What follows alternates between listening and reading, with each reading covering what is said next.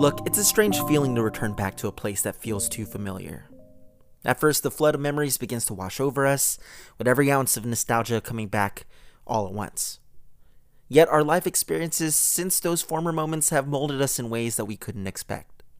In today's episode, I reviewed an album from one of my favorite bands that returns with a new album that feels quite familiar, but with a refined sense of identity that further colors the future of their music.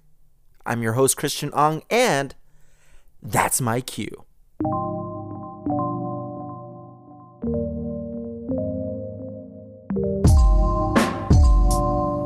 Welcome back, cuties, to another episode of That's My Cue, your one-stop podcast to get the latest reviews in all things TV shows, movies, albums, and games. As always, I'm your nervous host, Christian Ong, and I'm nervous mainly because next week is my bachelor party. I have no idea what's going to go on, guys. I know that Wes the Slayer and also the other homies are in full preparation, knowing what the itinerary is going to be as we embark to our destination over in Scottsdale, Arizona. I'd like to think that we're going to be doing a live recording of either podcasts, whether if it's Butt Speaks or That's My Cue. But with that being said, I have no idea what the boys have planned.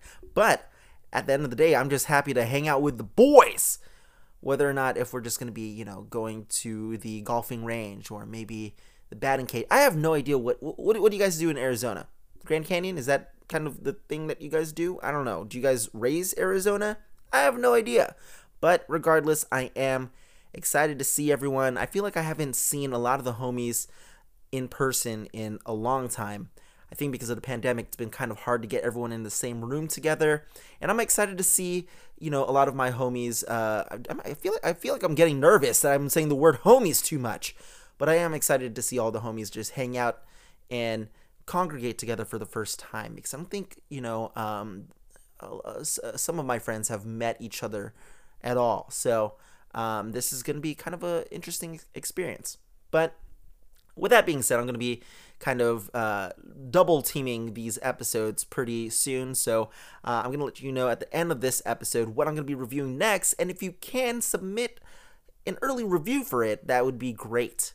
So that way I could have a nice beefy listener review segment. But today we're going to be talking about one of my albums, or not my album per se, but an album that I've been looking forward to for quite a while, ever since it was announced at the end of the year. And let's go ahead and jump right into it. Today we're going to be talking about Paramore's latest album, This Is Why. Released on February 10th, marking their sixth studio album, Paramore's latest record finds themselves tapping back into their pop-punk roots, but with a far more mature and refined sound. While this is a welcome return to form, the notion is kind of hard to shake off when most of the tracklist tends to play it a little safe to the vest within its writing and themes compared to their 2017 LP, After Laughter, which delved into more of the complexities of mental health juxtaposed against a stellar new wave sound, inspired by a set of songs that embodied a forward momentum in Paramore's music. This time around, This Is Why feels less like a retread of old material per se, but rather dipping into post-punk compositions that more or less evokes some of the weaker tracks on more memorable albums like Riot or their self-titled album. Still, Hayley Williams fires off on all cylinders, as she always does in the past, often a reliable vocal performer that remains unmatched with the passion and vigor in her singing. As far as runtime goes, I would say that This Is Why is tightly kept to a close 35 minutes, with its opening half of tracks acting as an energetic introduction that kinetically moves into the LP's stronger second half, with songs like Big Man, Little Dignity, and You First as excellent transitions compared to the weaker and occasionally obnoxious tracks like C'est Comme Ça. Williams' vocals are always typically very expressive, and with tender melodies found in songs like Liar, we get a better glimpse into the lead singer's more contemplative facets that bears a bit of a bittersweetness that reveals an underlying strength in her storytelling. In fact, when we're talking about songs like Liar, this gradual build-up within its instrumentation along with Williams' subtle melodic crescendos within its chorus, it all evokes an honest and heartbreaking ambiance that really speaks to the appeal of the band's best efforts. This Is Why isn't Paramore's strongest outing, But if I had to be honest, it is definitely not a weaker entry in their catalog of music at all. It bears the hallmark of what makes their stamp on the punk rock genre so endearing, but it lacks the typical boldness and evolution of their sensibilities to truly carry it to the top. And I'm going to have to give this album a 7 out of 10. And you can listen to this wherever you like to listen to your music. But let's go ahead and take a quick break, and when we come back, we'll dive into some things that I'm currently into. Don't touch that dial. This is why you're listening to this show. We'll be right back. Welcome back. Today on our program, we talked all about the latest Paramore album, This Is Why. But no need to start a riot, because with brand new eyes, we're going to go ahead and dive into some things that I'm currently into. First off, we have Still Alice, which is a Julianne Moore-led film that we watched in our movie night group. And by we, I'm not talking about the royal we, I'm talking about Kate and I and the homies, which I feel like at this point I've said a little too much on this episode.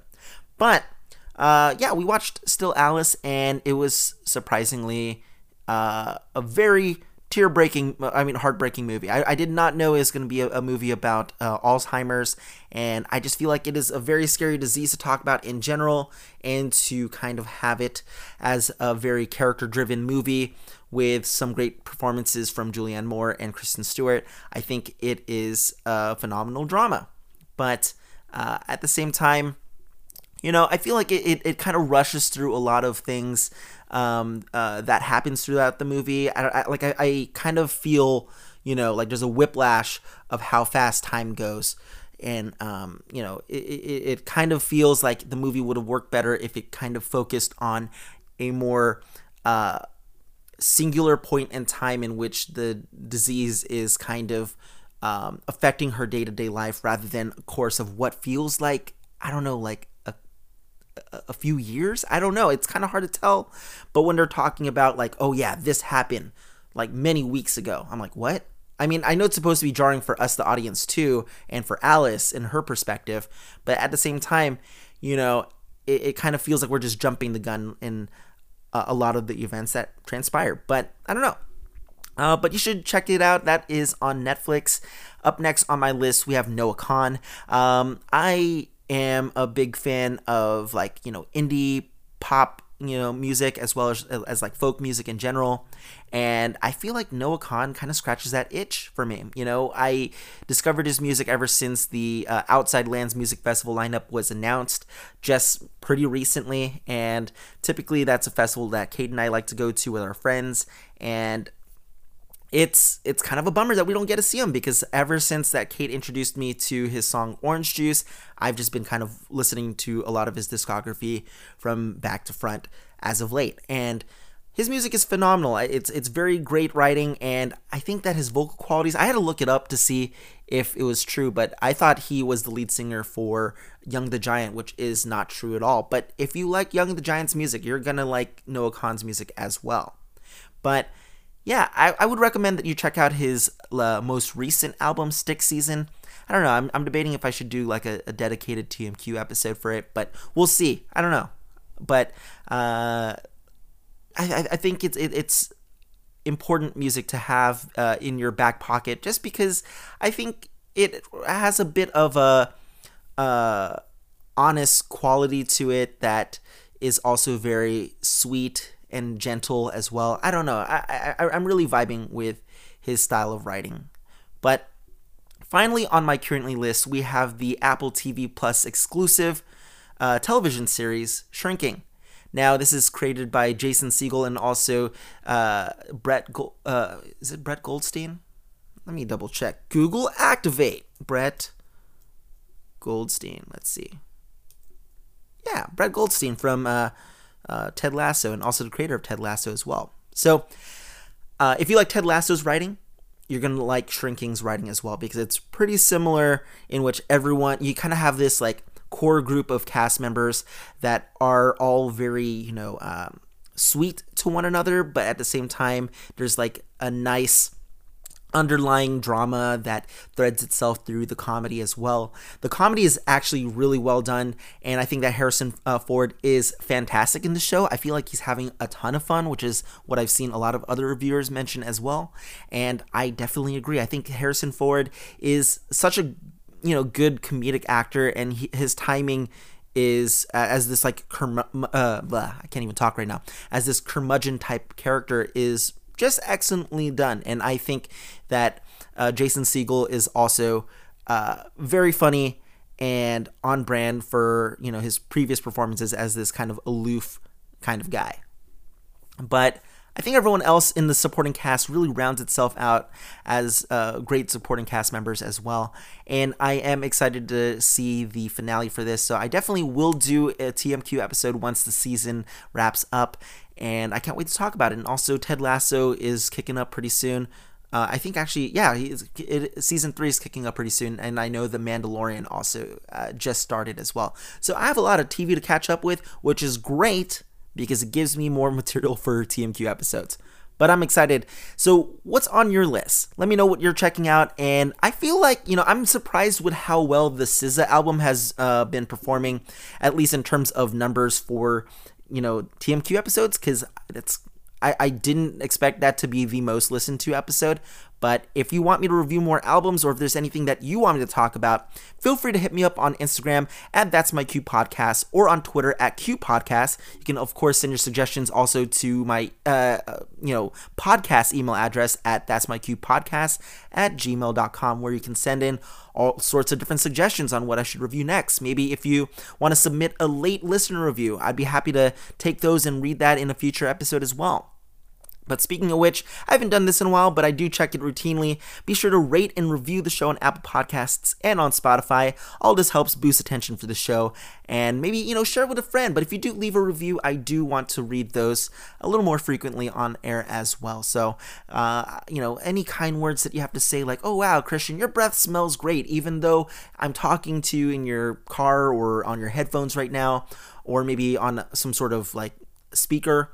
But with that being said, of course you can't smell my breath, but, if you leave that comment, I'll know that you listen to this specific episode.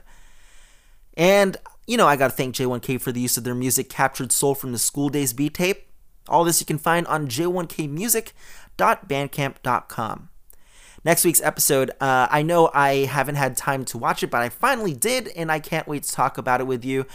Next week, we're going to go ahead and shrink down and get to the nitty-gritty of it as we talk all about Ant-Man and the Wasp: Quantumania. As always, I got to leave you off with a quote, and this quote comes from one of the choruses of the songs in this album for this week, and it goes a little bit like this. And once again, not the musical episode, but here we go.